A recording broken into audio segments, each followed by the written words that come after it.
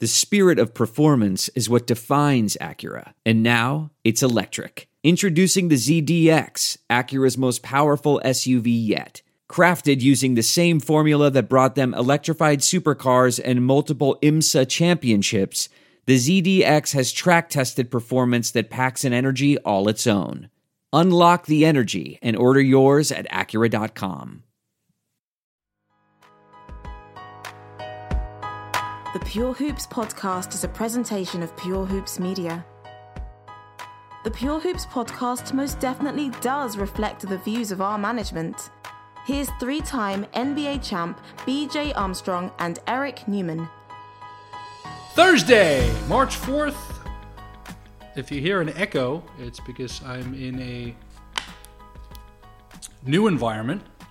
The West Coast headquarters is slowly coming together. And BJ Armstrong, Eric Newman, back for another Pure Hoops podcast. How are you, buddy? I'm doing well. Welcome to the West Coast. Thank you. You look very happy. You're smiling, and that's good. So welcome. What's going on? What's happening in the sporting world of NBA basketball? Wait, real quick. Was I that noticeably unhappy before my journey across the map? Well, I thought I was faking it. I thought I was faking it pretty well. We have more smiles in the first 30 seconds. And, it's good. It's good. Well, we like that. We like that. We're also not coming off of a string of awful Celtics losses into our next episode, which is good too. This is true. So this is true. This is true. It's been interesting the last couple of weeks. I mean, I've been obviously, I came out here. And, first and foremost, had to make sure I wasn't missing a beat with work, the show and the film. And we actually did some remote interviews on Tuesday with some names that are going to be a blast from the past for you. So the one and only Mike Gorman, Celtics voice since 1981. Sean Grande, Celtics radio voice since 2001, formerly with the Timberwolves. Brian Scalabrine joined us as he was a teammate of KG. But then the real wild card here, and we had him on our show a number of months ago, and that was Cedric Cornbread Maxwell. And BJ, when I say Cedric did not bring his filter to this interview, he did not bring his filter to this interview. So it's been action-packed, and happy to be out here and be set up. And, just looking at the landscape of the league as we head into All-Star break, it's been really interesting watching teams navigate health, COVID, the schedule, and it seemed like teams really needed to get to today, which is the last day before the break. Before we get into some of our mid-season awards conversations here, Lakers still without AD. LeBron rests for the first time the other day. The Nets playing it very safe with Kevin Durant out, and James Harden continues to impress. Celtics seem to find their way a little bit here before the break, and the Utah Jazz just continue to really just hum along out in the Western Conference, even though Philly did beat them on Wednesday. Those are some of the things top of my radar. What's been catching your eye the last week, 10 days on the Armstrong end? What's been catching my eye? Well, just kind of watching, there's been some shakeups here of coaches. We have a new hire there in Minnesota. We have a new hire, Nate McMillan in Atlanta. Of course, the Jazz, been interesting to watch. Your Celtics kind of seem like they've turned it around just a little bit here as of late with winning the last two or three games. So I think the big thing is as we head into All-Star weekend, how the season's going to play out in the second half of the season. I think the good teams now are going to begin to separate themselves. Everyone's going to begin to start jockeying for, home court advantage. I thought it was a great game last night, which really kind of caught my attention a little bit. Philadelphia, Utah. So, I'm excited for the second half of the season. See which teams are going to begin to separate, which teams here, is it Brooklyn, is it Philly in the Eastern Conference? is this Utah team for real? Are they going to continue? They've been playing great, especially shooting the ball from the 3-point line. But can they maintain this in the second half? So there are a lot of interesting things to tune into here for the second half of the season, and I'm excited for it. Yeah, and Phoenix has been very, very good. They sit at the 2 spot right now. Portland, despite their injuries, has really done a great job. And we had C.J. McCollum on All the Smoke about a week and a half ago, and he was just raving about how Gary Trent, Carmelo Anthony, and his Cantor have really stepped up their games with him out and Nurkic out too. So this Western Conference, and I want to get to the awards first, and then we can come back to this, but this Western Conference race is going to be like nothing we've ever seen before. And I'm so happy that the league decided to do the 7 through 10 playoff as part of this year, because it is going to create so much excitement and so much competition down the stretch and really add some extra drama to playoff basketball this year. Yeah, it is. I think the NBA is well aware of the latest perception tanking and what that means to the perception of the NBA. So I think this will add, another layer to encouraging teams to compete and encouraging teams to, look, everyone can't win.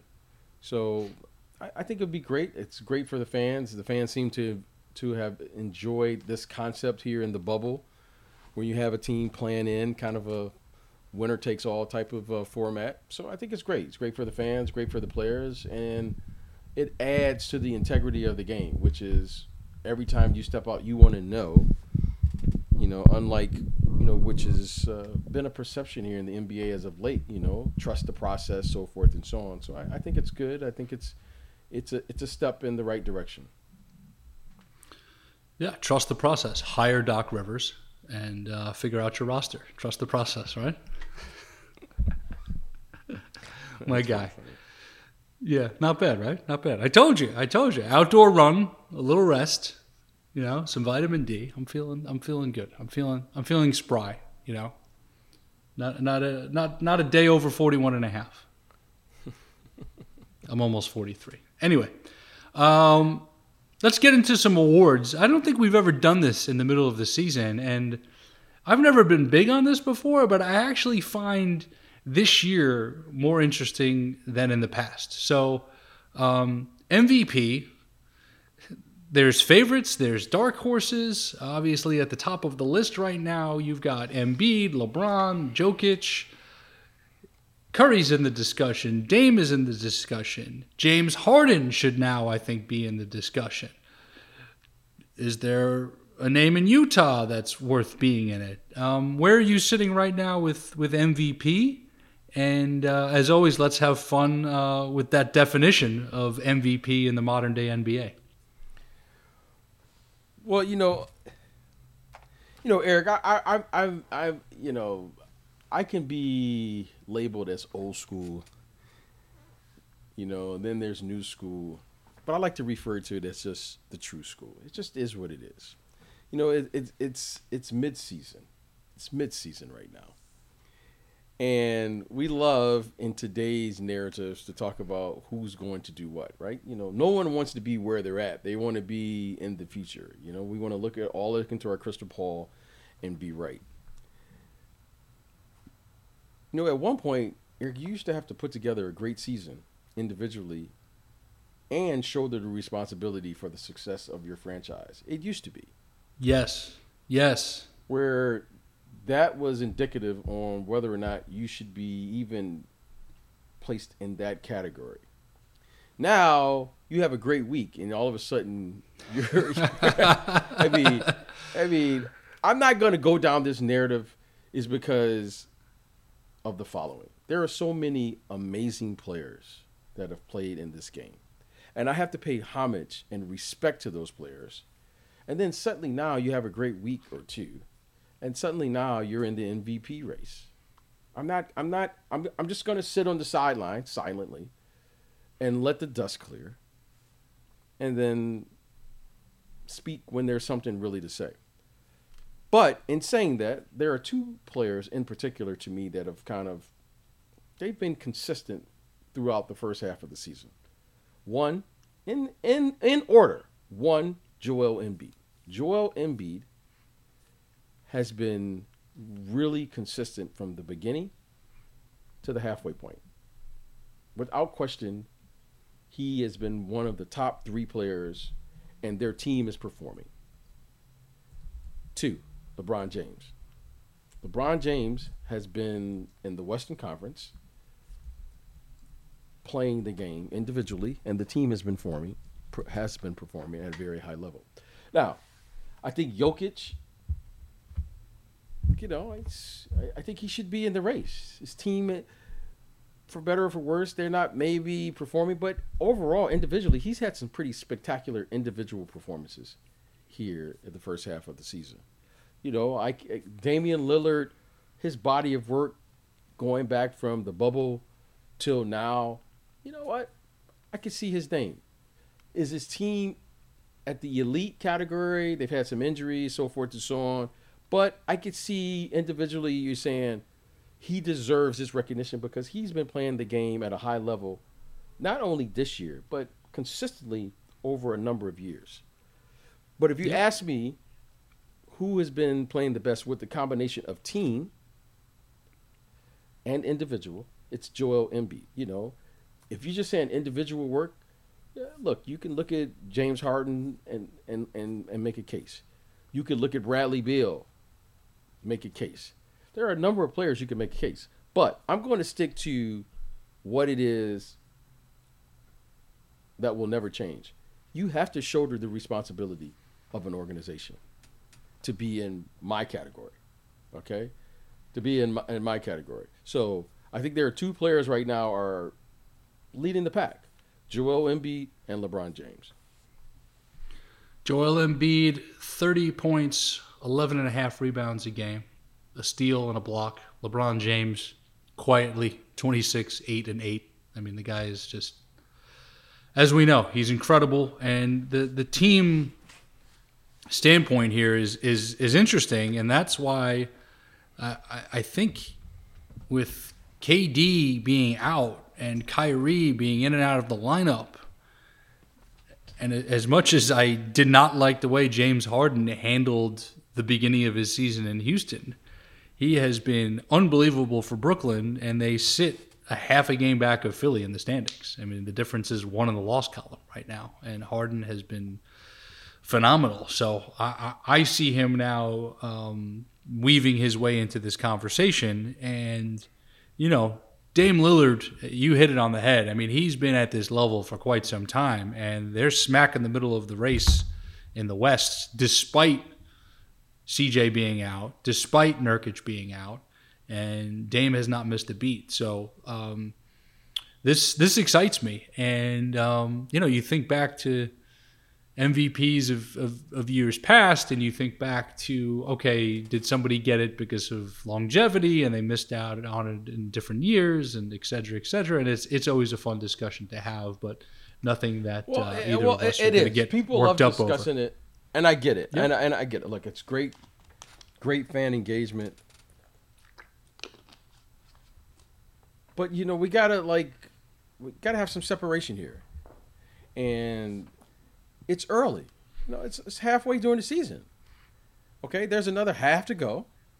A lot of things can change. And let's look. As my dad used to always say, if you want to find out who the best, just wait. Let the smoke clear a little bit. He gonna show up. We want to find out who the best player is in the NBA this year. Eric, let's just be patient. Keep watching. He gonna show up. I guarantee you, Eric, the best player in the NBA is gonna show up this year. For sure. He can't talk his way into being the best player. You can't act like you the best player. You can't pretend like you the best player. You got to do it. Now, you and I have been in games where, we've been down at halftime before and still come back and won the game. So, all right, it's a halfway point. There's a lot of basketball to be played right now. There's a lot of basketball to be played. These narratives will change. But I'm 53. And I know one thing. If I want to find out who the best player is in the 2021 season, Eric, when the dust settles, he going to walk out of there. And I'll be like, that's the guy. We'll see. He'll walk out of the room. Guy. He'll walk out of the room. We'll find out. So, but again, those are my two guys that I've seen thus far. And Joel Embiid, again, made his case last night. He was terrific. And what I love most about the game last night was, Eric, we talk about pace and space and three-point shooting and all of these things. They're playing through the post in Philadelphia. They're playing through the post. Listen to what I said, Eric. And it finally occurred to me why this game and analytics is so important in this era after watching last night. Because I saw Doc Rivers run like 10 plays that I haven't seen since like the 80s and 90s, back when I played. He went to the post with 3 players. He didn't play around with all these cute misdirectional plays, trying to get guys threes. He did one play. Dribble to the wing. Pounded in there. Pounded into 3 players. Simmons, Tobias Harris, and Joel Embiid. And let's see what they do. Now, I thought it was fascinating because no team in the NBA is shooting the ball from distance better than the Utah Jazz. But Doc Rivers made a point. Okay, 3 is more than 2. But I'm going inside, and I'm just going to pound it. And I'm going to force you to stop it. And it occurred to me at that moment why the game is the way it is. Because Doc Rivers is only one of 2 players. He is coaching one of only 2 players in the entire NBA. I'm going to say that again. In the entire NBA that can play through the post. There are no more bigs. There are no more Patrick Ewings, Akeem Olajuwons, David Robinsons, Tim Duncans. There are no more bigs. We would probably play from the post if we had bigs who could actually post up. Joel Embiid just beat the Utah Jazz. He beat them by himself last night. I mean, if Shaq was playing in the game today, why am I going to have him shooting threes? I wouldn't. If Kareem, I wouldn't. So it occurred to me last night, the reason we play the way we play is because we don't have any more bigs. Everyone is a stretch player. Yep. Doc Rivers made the game very, very simple last night. We're just going to Joel Embiid, and we're going to force you to do something. Hey, if you don't double him, he's going to run right through Rudy Gobert, who is a Defensive Player of the Year candidate. At the end of the game, I saw Donovan Mitchell get thrown out. I saw Rudy Gobert upset about the way the refs are playing. But Doc Rivers is from that era. Like, that's where the playoffs that's the way the playoffs are going to be played. Street fight. Buckle up. Let's go. And you look at, you mentioned Embiid and then you mentioned Harris and Simmons. I mean, Embiid shoots 14 of 27 last night. Harris shoots 9 of 18. Simmons shoots 8 of 11. I mean, you want to talk about efficiency. You want to talk about guys just getting the looks. Embiid, of course, finishing with a monster 40-point, 19-rebound performance. And, also goes to the line 13 times. So, yeah, now, you hit it on the head. When it's all said and done, that game is going to slow down. That game is going to get organized. And you have to have players who can play from that spot. The problem with the game today It's not. It's a different game. We don't have any players who can actually do that. Yeah. Well, how's this for you, BJ? Thanks to Johnny L for this one. Joel Embiid has 297 points in the post this season. The only other guy in the league within 100 points of that in the post is Jokic with 212. Exactly. That's what I said. I mean, that's listen. We're just amplifying your very insightful messaging, BJ, with the complementary analytics. The analytics. I mean, as you watch the game, it was so obvious to me watching last night that I was like, oh, that's the problem now. That's the problem. That is the Brooklyn. As I was watching the game last night, I was saying, who could stop this guy right now, Joel Embiid? Because you got to stop him. Like, I mean, when I say stop him, who can guard him, right? And if you do guard him, you're gonna have to choose your poison here. Do you have a big enough body that can defend him and contain him somewhat? Right, he's going to get 25 plus. Yeah, just push him off that push him off that block. Push him off that block so it's difficult to do it. Or are you going to do what the analytics say? Well, if I shoot 3 and you make 2, I should win the game, right? Okay. Right. So, as I was watching the game, I was like, okay, Brooklyn is going to have to figure this out. Brooklyn is going to have to figure this out. Like, they have 3 guys who can post up. They have 3 guys who can post up. Now, that's going to be a problem for Brooklyn. That's going to be a problem for them. So I put in my notes, call Brooklyn because they need another big. They need a minimum of 6 fouls against Joel Embiid. Because 6 fouls playing with just DeAndre Jordan is not enough. You need 12 fouls to play against him.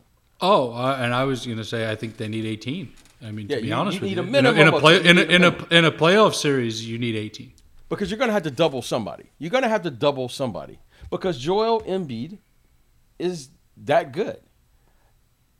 And I started thinking, I was like, you know, if you're gonna win this year, you got to have someone who can guard him coming out of the East.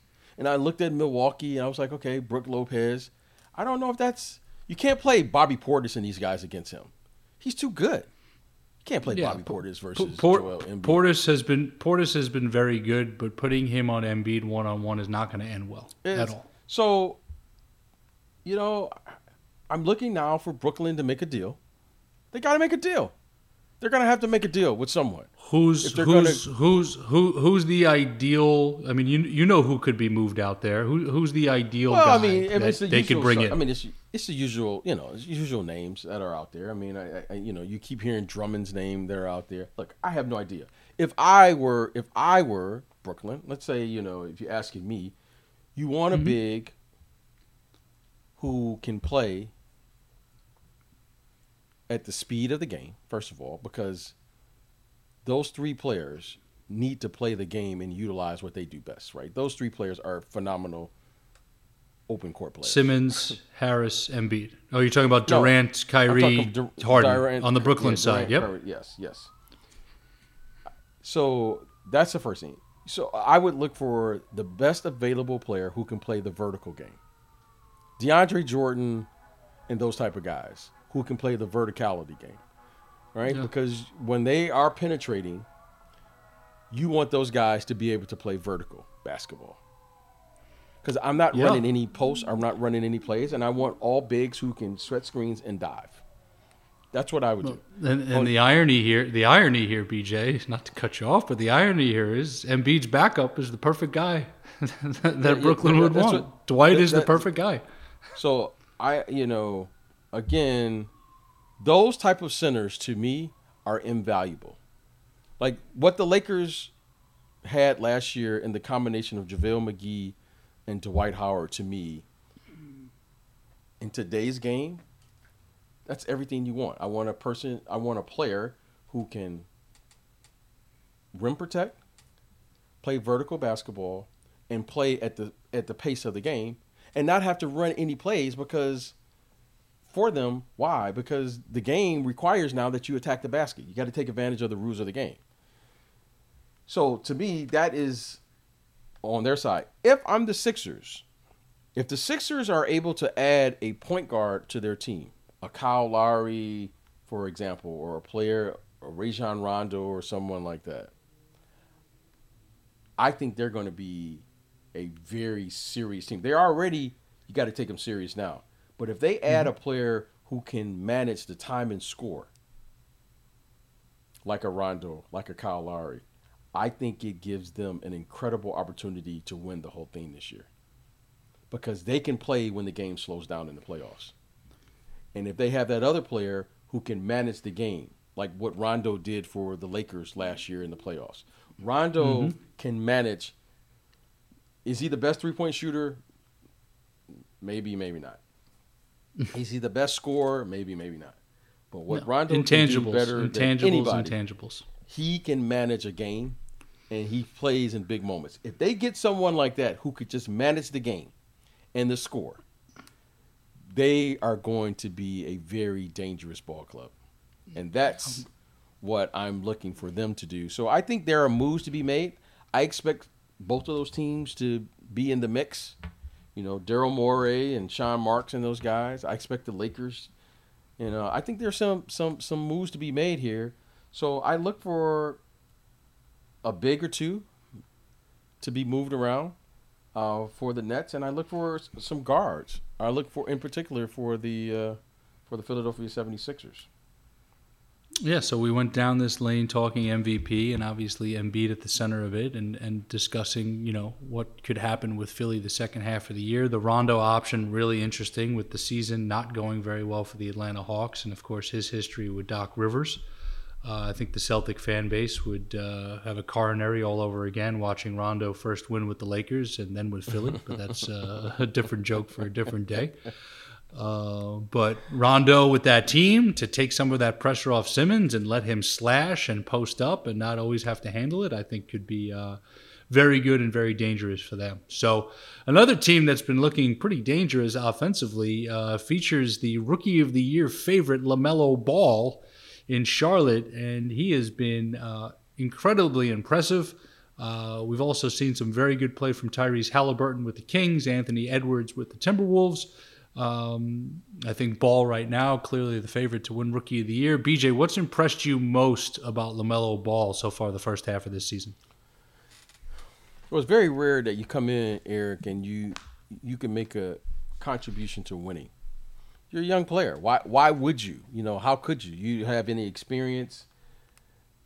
The thing that's most impressive about this rookie class is that literally they didn't play any basketball prior to them playing their first game in the NBA, right? There was no summer league. There was no initiation as far as getting adjusted to your city. Nothing normal about the transition of the process. Zero. So Anthony Edwards and James Wiseman and LaMelo Ball, they were just literally thrown in the fire. They had about, 7 to 10 days training camp. First game, let's go. 1, 2, 3. Yep. Okay? So This has been very impressive. The one thing that I am thoroughly impressed with is how he's contributed to winning. I mean, he's really had LaMelo Ball has this Charlotte Hornets team playing at a very high level. And the thing that I'm most impressed with is how mature his game is. Yes, he is flashy. Yes, he does some spectacular things. Yes, he's a fun player to watch. But when you watch him, he's very fundamentally sound. And he plays winning basketball. He has a winning spirit about him. It's infectious. You can see how he interacts with the team. And when you look at the standings, this team is right there to make the playoffs with him leading the charge. LaMelo Ball and Gordon Hayward at the guard positions. They have size. Gordon Hayward has really, I always respected him and always liked him as a player. But that combination with those two at the guard position, that's a problem. Rozier. Rozier is great. But the size, if you're playing those guys in the playoffs, and those are the point guard, LaMelo Ball, and Gordon Hayward is your two, that's a problem. I don't care who you're playing with. I don't care. That's a problem because of the size that they present. I like what this Charlotte Hornets franchise is doing, and LaMelo Ball has given them an identity. They are fun to watch. Eric, I really I enjoyed watching them play last night against the Minnesota Timberwolves. LaMelo Ball is fun. He's whipping that ball around. You know, coaching him is probably a little difficult because you got to live with his mistakes. You know, it's like Phil Jackson used to always talk about Scotty. I got to allow Scotty to have 8 turnovers for him to be Scottie Pippen. Because some players, you just got to let them be. Right. LaMelo Ball is one of those players. If you don't let him play freely, because he needs that freedom, because he's always doing things trying to help other people out. He's making a pass. He may get a turnover, but he was trying to pass the ball. He wasn't trying to score. He was trying to pass it. I love him. I trust him. He's been better than advertised. Clearly, he loves the bright lights. But most importantly, he respects the game. His teammates respect him. And he's been a nice, pleasant surprise, because that's a very difficult position to come into, the point guard position, and make this kind of contribution and make this kind of impact, or have this kind of impact. So LaMelo Ball has been a great pickup for them, their organization. And if this young man is healthy, he's going to be one of the elite players in this league. He really is. I mean, he's done a very nice job there in Charlotte. And Mitch Kupchak and company, they got themselves a great one. Not a good one. They got themselves a great one. Yeah, I think coming off the bench to start the year helped. Obviously, a crowded backcourt with Rozier, Devontae Graham on the team as well, who hasn't played lately. He's been out. But, everybody questioned the Hayward signing. And everybody was throwing shade at the Hornets. And well, everyone should. Look how well it's worked out for them. The addition of Hayward. Why should we question? Why should we question? Because we now in the media. Well, I'm not saying we shouldn't question. It's just they took a lot of heat. There was a lot of pressure, and it's worked because of his injury history. But I've heard no one, at least in the circles I'm in, NBA circles, and people who watch the game, said he can't play. Because every time I saw Gordon Hayward when he was on the floor healthy, hey, man, that kid can play. Now, has he had some health issues? Yes. Has he had some issues where he's had some unfortunate injuries and things he could? Yeah. But I haven't heard one person ever question that man's game and when he is healthy to play. So, to me, it's about weighing the risk-reward. The risk, the reward. If Gordon Hayward is healthy, raise your hand if you didn't think this was possible. Like, if he plays, he's going to get 20 points in his sleep. Gordon Hayward is an all-star. I'm going to repeat that. He is an all-star caliber player. I don't care where you put him at. So, for the Charlotte Hornets, this was a no-brainer. Because what is the one thing we're all looking to do? Acquire talent. And if you have talent, you want to get more talent. What guy is telling me Gordon Hayward is not a talent? And if you do say that, you probably shouldn't be in this business. So when I heard the critics questioning this, the only thing you can really say is that he's had some injuries, some unfortunate injuries. Borderline, like, things you just like, you're like, he's had some injuries that you just, you didn't expect. So, but I'm giving them credit, man. They solidified their backcourt. They have some. It's the guy PJ Washington. I think he just had a 40-point game. Oh, and they the have front nice line, role players. Miles Bridges and Cody Zeller and Malik Monk, Bismack Biyombo. They have acquired now some role players, and they got a star player. They got a couple star players. I mean, Gordon Hayward is an all-star. Like, we're talking about a player. Like, no one's talking. He's an all-star. That guy there is playing at an all-star level. Now, it's loaded back there. You can't say he's an all-star unless you say who he should replace. Should he replace Bradley Beal? No. Kyrie Irving? No. James Harden? No. But he's playing at an all-star level. If those guys played in a playoff series, I expect him to average 25 a night. And that's not easy to do. I expected, and if he outplayed those guys in the playoff series, I wouldn't be surprised. I mean, you're talking about Gordon Hayward here. Yep. Okay, so this has been a great opportunity for him to play. Fortunate enough for him, knock on wood, he's been healthy. And I like the direction of where they're going. I mean, this is a really interesting team in a lot of ways moving forward. And you know what? That was a great pickup. Michael Jordan deserves, Mitch Kupchak deserves, the organization deserves credit for taking a risk. Because what was the downside? You got a really good player. To me, there was no risk. He's a really good player. And on the other side of that, there's been a glaring hole with the Celtics without him, and what he brought as that Swiss Army knife combo wing that could take the pressure off of everybody. And with the injuries the Celtics have had, the Gordon Hayward departure has been amplified that much more. So speaking of Gordon Hayward, his former team, the Utah Jazz, top of the league record-wise, and Quinn Snyder has got to be at the top of the Coach of the Year list, I think, along with Monty Williams in Phoenix, and obviously Terry Stotts in Portland, Doc Rivers in Philly, Steve Nash in Brooklyn, Tom Thibodeau in New York, doing great jobs. Billy Donovan is trying to figure out the Bulls situation.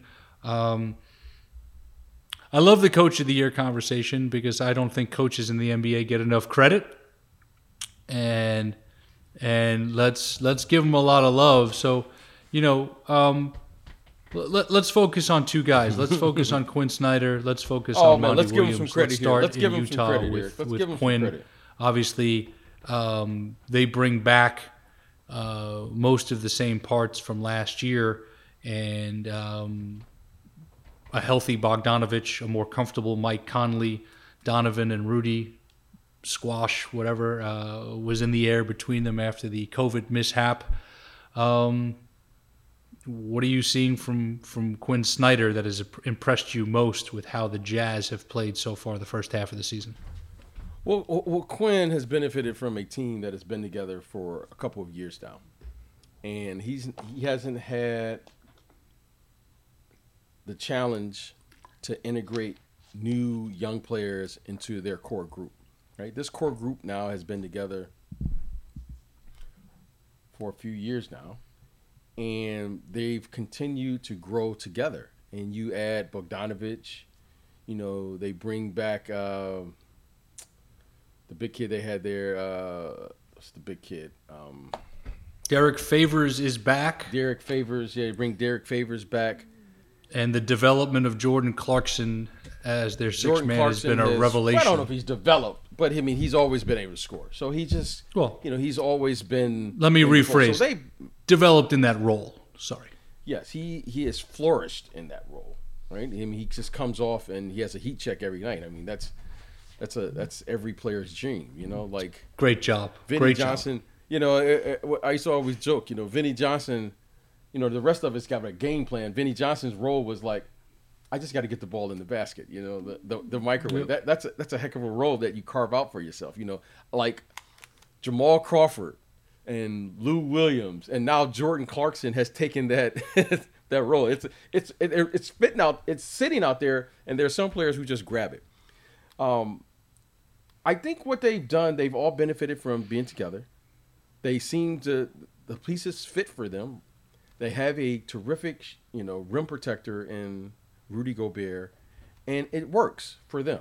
Now, on the flip side of that, you say, okay, they're really only playing 7 players, right? They go 7. They basically go 7 players, 7 deep, and they've maintained this, camaraderie here over the last 2 or 3 years, and now they're reaping the benefits because of it.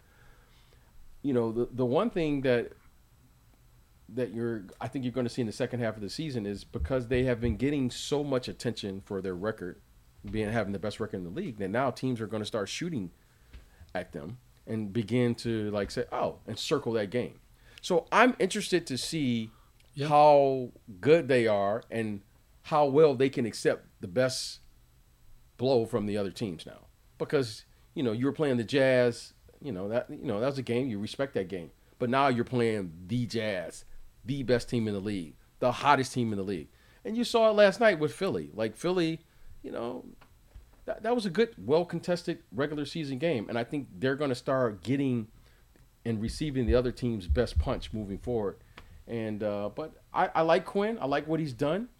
I like their group. They have a core group, veterans. They're not going to panic under pressure. But the question still is, are they good enough to win it? And that's going to be a question that's going to linger over them and the rest of the NBA community for the entire season or for the rest of this season. They will definitely have a target on their back entering the second half of the year. 27-9 heading into the break. Phoenix Suns, Monty Williams. I know you've known him for quite some time. He's got a great rep as a player, as a coach. Besides and we've talked about the Chris Paul, what the Chris Paul addition has done for everything around him, but from the Monty Williams perspective, let's get into the mind of what it takes as a head coach when you've got all this young talent and then you add that very strong-willed, strong-minded veteran to the mix. They also added Jay Crowder to the mix, who's been helpful to them, playing some 3-4 combo. What stands out to you most about Monty and the job he's done with the Suns this year? Well, what stands out first, and before we get to Monty, I want to give us, a shout out here to James Jones, right, the general manager there, the architect. Because when you inherit these teams, there's a reason you get these jobs, because they need a change, right? You have to do a 180. You're trying to change the behavior. You're trying to change, we throw this word around, culture. We're trying to change the expectations of our fan base and internally, as well as, what we believe is possible with this group. So I want to give a shout out there for identifying Monty and his leadership, because never before in the NBA have I felt stronger than what I'm about to say now. Back when I played, I really didn't care who I played for. I just didn't. I mean, it mattered, but it didn't really matter. Because the coaches weren't out there playing, right? There was a responsibility that I took onto the floor every time I played, right? And what I mean by that is, I accepted my matchup, whoever I was playing against, for better or for worse, right? I didn't need a coach to call a special play for me to compete. I was going to compete. There was something about the NBA game that was totally different than the collegiate game, was totally different than high school. I had my matchup, and I had to compete. And that's what you did in the NBA then. This is the first time since I've been involved in the NBA where you now see the impact of coaches. It kind of reminds me of a glorified college game now. Because of the youth and inexperience that you're seeing currently now in the NBA. Now, the teams more than ever before, since I can recall, that you can see the personality of the coach influence the players on the floor now. Even more so. Charles Oakley, it didn't matter who he was playing for. He was going to get in some type of interaction. I love how you call it an interaction. Well, that's what it was. It was an interaction. When you played against the Knicks, there is going to be some level of confrontation. There you go. There's going to be a confrontation. That was part of the game. That was just, I didn't need a coach to tell me to toughen up. Right. That was just going to be part of the game. Today's game, coaching matters now. It always mattered, but it matters even more so now. Because the players are younger now, and the players don't have the same experience that the players of 15, 20 Much years. Much different league. So I want to make sure that we acknowledge James Jones for hiring Monty, because Monty came there in a very difficult situation. There was a lot of instability there in the organization for whatever the reason was. And Monty came there and stabilized it from the sideline. Okay, that's a very difficult thing to do in the NBA. To coach and maintain the respect of the players while you're losing is a very difficult thing. That's very difficult to do. That's why I'm always hesitant when I hear this word development. It's hard to develop and coach somebody. You got to pick one or the other. It's like, are you going to be a parent or are you going to be a friend? You got to pick one. Monty somehow navigated this, and here we are. He's got the second best record in the Western Conference as we speak. Okay? Now, when he got the job, they were perhaps the worst team in the Western Conference. And now, I just watched them the other night go into L.A., win a game in L.A., minus Devin Booker. So this has been a complete turnaround here of human behavior. Now, so Monty has had a very difficult task because this team hasn't been together 1 year yet. They haven't even been together a full season yet because the season last year was cut short because of COVID. They get Chris Paul after the bubble, and then here they are now looking and saying, oh, wow, this team is for real. So what Monty has done has shown you how important leadership is. And we can look around the league and we look at the Knicks. If we want to look in the East, Tom Thibodeau. Another difficult situation. He comes in and he stabilizes the situation and gives them an identity. Okay. Huge. Monty has been fantastic.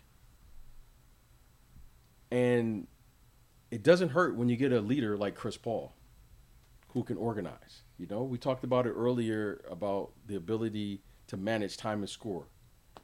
Well, there haven't been few who could do it better than Chris Paul in any era. He's ultimate game manager. Right. You know, maybe not. Whatever era you watch. But he can manage the time and the score. So the leadership that they have at key positions, Monty Williams, James Jones, Chris Paul, you can see the benefit of what this means to a young group. You can see DeAndre Ayton. You can see the emergence now of Devin Booker. You say, well, he was always scoring. Yeah, he was a good player on a bad team. Now he's a very good player on a very good team. He's a very good player on a very good team this year. That's a different brand of basketball. Yeah. And you saw him beginning to make those steps in the bubble. Mikal Bridges, they got great role players. Jay Crowder, Saric, those guys. Yes. Cameron Johnson, Cameron Payne. Yeah, Saric had 21. Saric had 21 points the other night. Liking this team, and I like this team. This is why I really like them. Are they better? They're top two players. Let's say they're top two. Are they better than the top two players, let's say, of the Lakers? You can argue that. Are they better than the top two players than the Clippers? You can argue that. Are they better than the top two players in Utah? You can debate all of these things. But they're role players. DeAndre Ayton, Jay Crowder, Mikal Bridges, Saric. Those are quality rotational players on playoff teams. Yep. I will argue and make the case that their role players are as good as any of the role players that are currently now making a playoff run. They have very, very good role players. And I know Chris Paul and Devin Booker are very capable of scoring 30 points a game at any given moment, which is the recipe you need in the playoffs. This is a team that I wouldn't want to face. No. In the playoffs. Absolutely not. Absolutely not. And because one, I think DeAndre Ayton has the potential to be better in the playoffs than he does the regular season. Why? Because the game is going to slow down. He could be a force without a doubt. Without a doubt. He's capable of having a 20-20 game. He's capable of having a 5 block shot game. He's a very capable player. So I like this team. I'm not surprised because of the leadership. And if they can stay healthy, this team is a team I would not want to face in the playoffs. I think they're going to be a tough out for anyone. And if they beat the Utah Jazz or the Clippers or the Lakers, I'm not going to be surprised because they have all of the ingredients to do it. Little fun fact from Johnny L. Another role player on their team is Frank Kaminsky. The Suns are 10-1 this year in games that Frank Kaminsky starts. University of Wisconsin, the Big Ten. Yes, BJ, yes. They're 10-1 when Tank starts. Booker did play the other night, by the way, against the Lakers. And what I find so interesting about his continued evolution, guess how many shots he took the other night? Well, he got thrown out of the game, so he only played half the game. Right. So he took, my point is he played 23 minutes. He took 12 shots, and we've seen a gradual, not just improvement, but we've seen him get more and more comfortable with each month that has gone by in this new situation this season. And, he started the year a little slower than normal scoring the ball. And each month it has ticked up and ticked up. But, he's at 25 points a game right now, and he's shooting a career-high 50% from the floor. And he's shooting almost 37 from 3. And he's just continuing to let the game come to him, meshing perfectly with Chris Paul. And you hit it on the head with the role players. And Monty's game management and rotational management with his team has been very good. And, the Frank the Tank states that. I'm going to take a rotation guy who may be on the fringe of the rotation. Frank the Tank. Frank the Tank. That, Frank the Tank. Well, I know how much you like it from old school. You're a big Will Ferrell fan. I know what happens when we put a beer funnel near you. The Iowa days start to creep back in, don't they? We'll do an offline about beer funneling. I just had a flashback to 1995. Sixth man of the year, we covered him already. It's clearly Jordan Clarkson. I thought Will Barton would be in the conversation this year with Denver, but that rotation's been very inconsistent due to injuries, so he's been up and down and in and out of the starting lineup. Most improved player. We've seen tremendous improvement from Zach LaVine. He's now an all-star. Christian Wood was showing that early in the year, but he is out with an injury and will be out for a while. And I think the guy that has taken the biggest leap, and it'll be interesting to see if he stays in Detroit, because I think he is now a very, very coveted talent, and that's Jeremy Grant. What have you seen from Jeremy Grant? And, of course, work in thoughts, too, about LaVine and Christian Wood, if you have them. Well, let's start with the latter. Zach LaVine. The one thing I really love and I respect about Zach LaVine is that he continues to improve every single year. He really, you can tell he works on his game, and they're playing a much better brand of basketball, and I'm sure some of that has to go with coaching, Coach Donovan and his system and what he's bringing and his philosophy. But Zach LaVine continues to improve. But this kid, Jeremy Grant,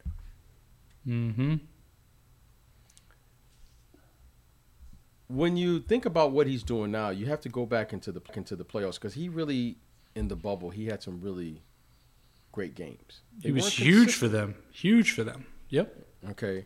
And everyone asks me, well, what's going on there in Denver? Okay, well, let me tell you what's going on. Jeremy Grant left. That's what's going on. Okay, you don't lose a defensive player like Jeremy Grant on the perimeter. By the way, he had to guard LeBron James. He had to guard Donovan Mitchell. He had to guard Kawhi Leonard, Paul George. You don't just lose that player and expect to be the same. Like, right? I know we like to root for our own team, but you just don't lose Jeremy Grant and like, oh, we're going to be just. You don't replace that.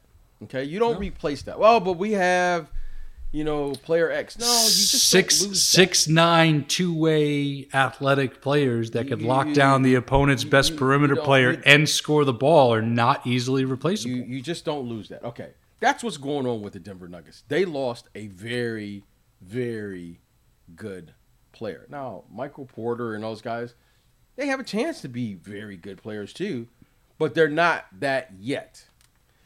Jeremy Grant he's been spectacular because defensively we've known how active he can be on that end. And he has the ability. He was what we would refer to in basketball terms. He was a star role player. Mm-hmm. He didn't require plays. We didn't require getting touches on the offensive end. But at the end of the game, he was going to have 14, 15 points, 8 to 10 rebounds, 2 or 3 blocks, and he was going to take on the challenge of the other team's best perimeter player. That's a phenomenal luxury to have that every coach wants that. Now what he's done is he's added this dimension on the offensive end, which wasn't explored much, but you would see it from time to time. Sometimes he would have like 25, 27. You'd be like, oh, he had just a good game tonight. No, probably if he was getting touches, he probably could be a consistent 20-point scorer. Now he's getting those touches, and we're saying, oh, wow, this guy is a real player, a real piece. Jeremy Grant. Now, the Detroit Pistons, right now, between Jeremy Grant and Josh Jackson, I like what they have on the perimeter from the wing position. They're both athletic. I mean, Jeremy Grant he's a 20-plus scorer consistently now. He's seeing double teams. He's growing. They've lost a number of games where they've been up big, just haven't been able to close it. And they're all new. They had another amazing game they won last night against the Toronto Raptors. They play hard.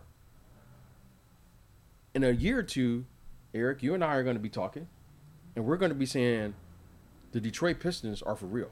Because Jeremy Grant, as good as he is on the offensive end, he's just as good on the defensive end. So I like what the Pistons are doing. It's going up under the radar, but the Pistons in a year or two are going to be a problem. Mark my words. They are going to be a problem because when you can defend on the wings in today's game, it gives you a huge advantage. Jeremy Grant, Josh Jackson, 2 guys. Josh Jackson also can be in that discussion as most improved as well. I mean, he's the Detroit good. Pistons. Think of this: the Detroit Pistons are leading the entire league in points off the bench. That's with Josh Jackson leading the charge. That's interesting. Check that. Yeah, the Pistons have I believe the worst record in the league right now, but they're 10-20, second worst record behind Minnesota. They're 10-25. And of the 25 losses, 17 of those losses have been by 10 points or less. Thank you for that, Johnny L. And last night they put 129 points up against the Raptors, who have been playing very well. And Jackson and Grant both don't even play. And they get triple doubles out of Dennis Smith Jr., who they've rescued, and Plumlee. So they're stockpiling. I like what I'm seeing in Detroit. That's a great I really like what I'm seeing in Detroit. I really call. like what they're doing up there. Yep.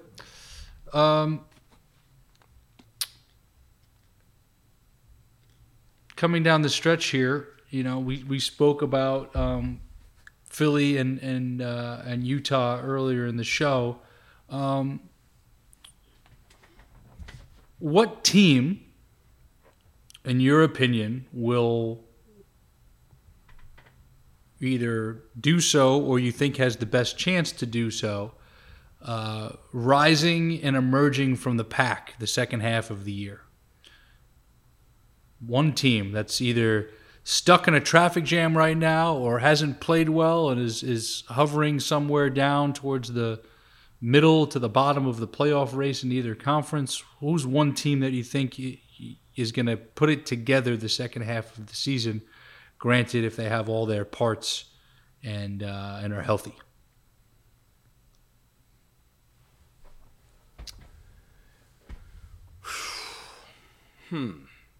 There's a team that I think, even though they lost Jeremy Grant, I think the Denver Nuggets can put it together. 20-15, sitting at the 7th spot as we speak in the West. I think they can put it together. And, in addition to COVID, the protocols, and all of the things that's going around, I should say, I think this team still has the talent to kind of reinvent themselves, because they had they were coming off such a high in the bubble. And what they did, I mean, you're down 3-1, a couple times? And twice. And you win. It gives you sort of a false bravado. It's like you're down 30 and then you come back and win, you feel invincible. Because you forgot you were down 30. You're like, it's like, yeah, you were down 30. Why were you down 30? Well, let's not talk about that. Let's just talk about the comeback. Okay. All right. I think this team is at a point now where they're saying either we're going to do it or we're not. What they did last year is already in the record books. It reminds me of when you win a championship. There's like the after effect of winning. Yeah, I won, and then you might have this feeling for like your first 5 games. Well, I'm the champion. I should win again. And then you suddenly realize no one cares, and that this is a new season. Hopefully that's what happens to Denver, because they still have a good team. I think they have to be a different team than they were a year ago, though. They have to be a different team because they're missing, in particular, Jeremy Grant, a player who could help them play a style of play that's conducive to winning in the playoffs, which is they could grind it out with him. Millsap is a little older now. Michael Porter brings a different energy to the game. Gary Harris and these guys, they got to get healthy. I think they still have enough talent to win, but I think they're going to have to do it in a different way because they're a different team. And hopefully Coach Malone has, you know your team better than anyone. You know when to push the buttons. Now it's time to say, if we're going to do it, guys, it's time to do it, because we've done it your way. We've tried your way, and we're just not good enough to win on talent alone. We have to actually do this and do it together. And I think this is the second half of the season gives this team an excellent opportunity to reflect, come out, because they really have some talented players. Jamal Murray is a very talented player. Will Barton and Jokic has had an MVP, caliber first half of the season, but it hasn't all come together for them for whatever the reasons may be. But I think this is the team that I'm looking to play better than they have in the first half of the season. I'm not saying that they will have the best record, but I'm looking for them to play at an elite level because they have elite level players on their team.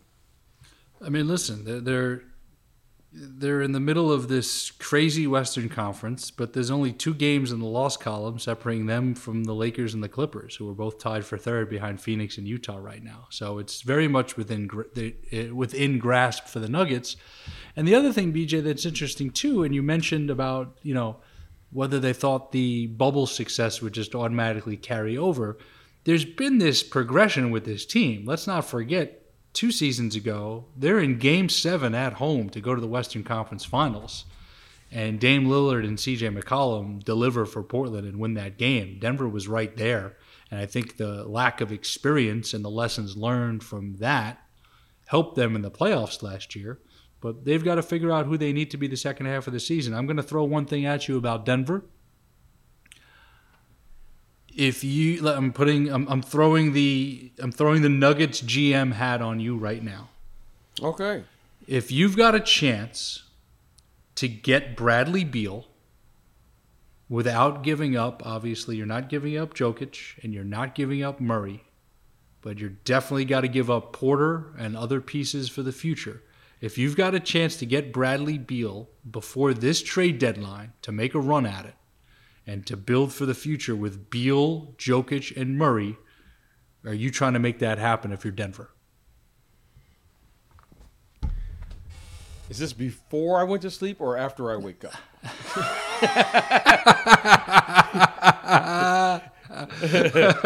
You answered my question. How are you going to get Bradley Beal without giving up Jokic or Jamal Murray? Like, what are you giving up? Porter, Okay. Barton, and all your picks. Maybe your boy Bol. You must don't like Tommy Shepard there in Washington. You don't like your. You don't I like have nothing against Tommy Shepard, and listen, Washington has played much better of late. Washington could make the playoffs in the East, but as far as a fit goes, Bradley Beal with Joker and Murray, I think would be an unbelievable fit. And as you like to say, we're talking about between the lines on the court. Yeah, I mean Bradley Beal. Listen. But I guess Bradley Beal could fit. This is not rocket science. Bradley Beal could fit anywhere. Fit anywhere. Exactly. Bradley Beal is a perfect. I mean, Bradley Beal, when he came into this league, he was more of a catch and shoot guy. And there's another guy. We talked about Zach LaVine earlier, who has added new dimensions to his game every year he's been in the league. Bradley Beal was probably more of a catch and shoot when he came in. Now he can break everything. It down. Everything. He's step back. He's finishing at the basket. I mean, Bradley Beal he's got the total package. I mean, this guy is a player. And you know what I like to tell a player, don't you, Eric? You know what I tell a player, don't you? Tell me. Play on, baby. That's right. Bradley Beal's a player, man. Bradley Beal will fit anywhere. He's a player. This guy, when you say skill set, if you want to get me excited, let's watch Bradley Beal. Like, if my kids say, hey, Dad, we talking about basketball. And he's like, hey, let's go out and shoot in the backyard. I was like, no, let's just go watch the Washington Wizards. Go watch that guy, Bradley Beal. Because he's going to give you the full menu on how to be an offensive player. He's going to give it to you. I mean, this guy, in and out, left to right, right to left, step back, step through, dunk. He got a little post game now, and he defends. Come on, Eric. I mean, this guy is now.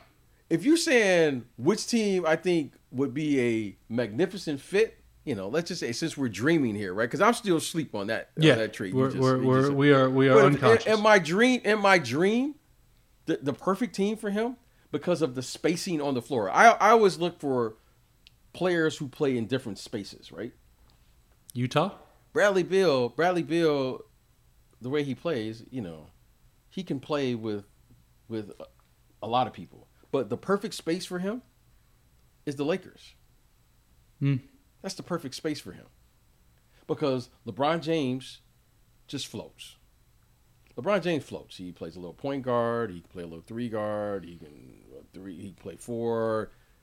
He can be a facilitator when you need. He can do whatever. A screen roll with Bradley Beal and AD. A screen roll with Bradley Beal and LeBron James. These are just bad matchups. Now you got an inside threat. You got a slashing threat. And you have the perimeter covered with Bradley Beal. So the spacing on the floor, to me, is what would fit. Jamal Murray and Bradley Beal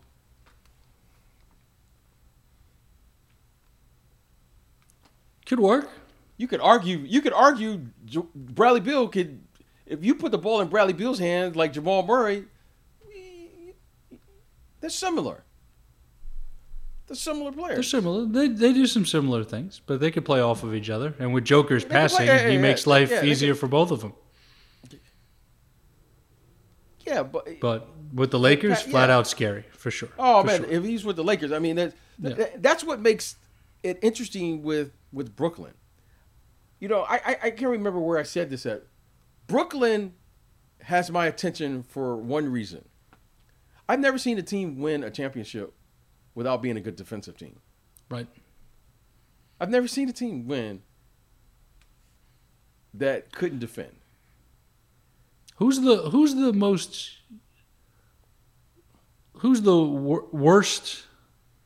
Who's the most mediocre defensive team to win a championship, let's say in the last, I call the modern era, since the beginning, so 40 years possible. I don't think it's possible. I'm just thinking about all the teams that have won a championship, and I think it goes like people look at Dr. J and Moses Malone and that team, and they assume great offense, but they could defend, and obviously the Celtics could defend, and the Showtime Lakers could defend, and the Pistons and the Bulls, of course. I'm just trying to think. Houston defended. The Spurs, the Lakers. Yeah. Everyone talks about the Golden State Warriors. They were the best defensive team in the league.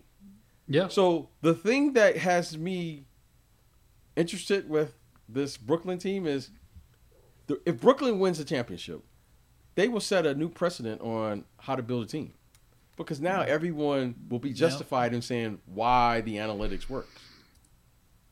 See, very good point. I told you, because you have to be able to defend, because you got to be able to stop someone.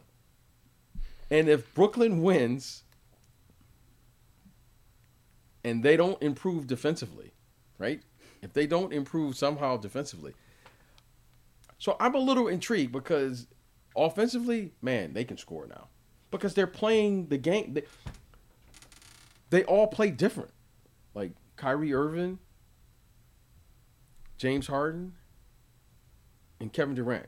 They all do it a little different. So they're playing in different spaces on the floor. So if they could figure out how to be a good defensive team, I'm buying in. I'm all in. Because offensively, doesn't matter. I love how we go from a unconscious Bradley Beal scenario to Brooklyn's defense and how it plays into winning a championship. So our guy Johnny L today, BJ, is he's shooting the crap out of it. The last team to win a championship with a defensive rating outside the top 10 were the 17-18 Warriors, which was their second year with Durant, but again, they're the Warriors. Mm-hmm. And the last time before that were the 2001 Lakers, who were 22nd in defense. And that's the same Laker team that I believe lost one game the entire playoff run, which was game one of the NBA Finals to Allen Iverson and the Sixers when AI had 48 points.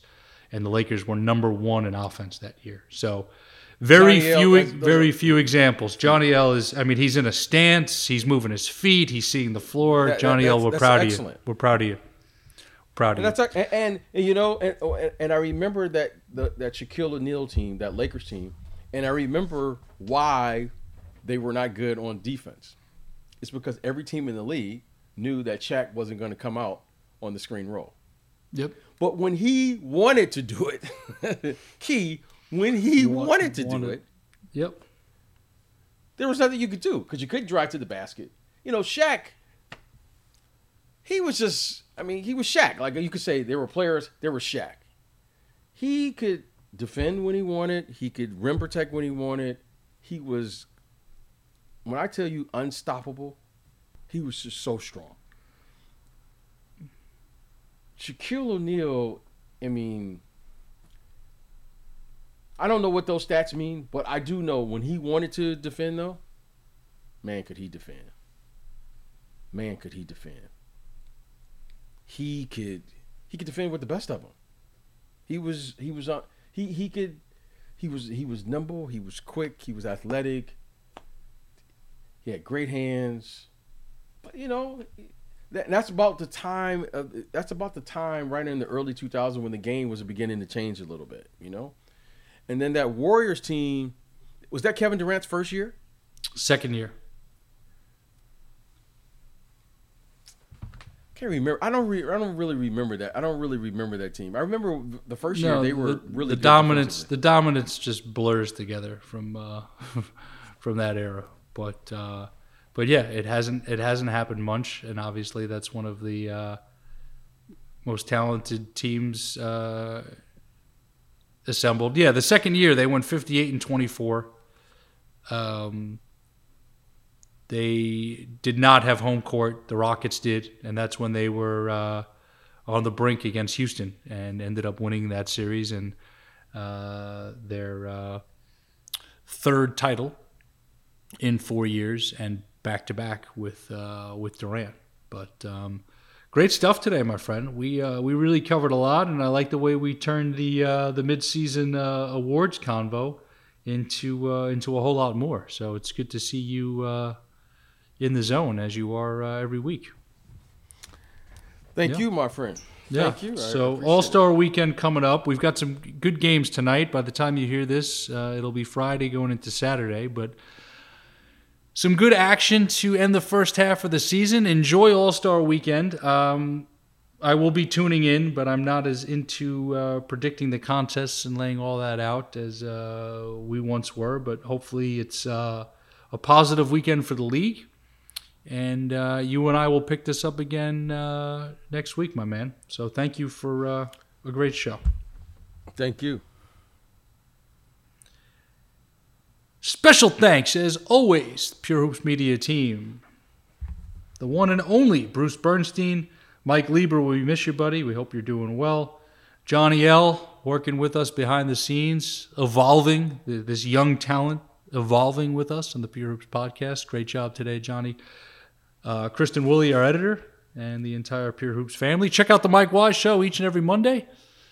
Tuesdays, college basketball with Full Court, Fisher and Kay. Wednesdays, Catch and Shoot 2.0, Otto Strong and Aaron Berlin. Thursdays, Mean Buckets, Boards, and Blocks with superstar Monica McNutt and King McClure.